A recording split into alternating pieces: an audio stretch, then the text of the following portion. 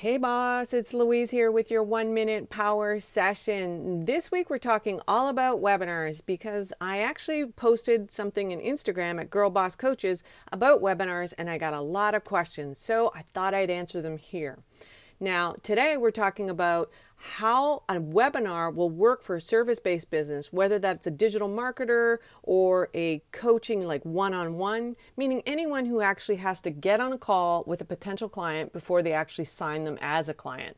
Webinars are used also for high-ticket products or programs because it's really hard to sell a $3,000 or greater product without actually talking to the person.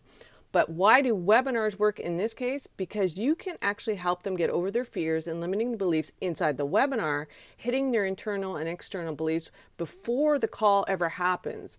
Why does this work? Because if you take that next step, if they take the next step to schedule a call, they will want assurances from you that you will be the perfect guide for them through this process.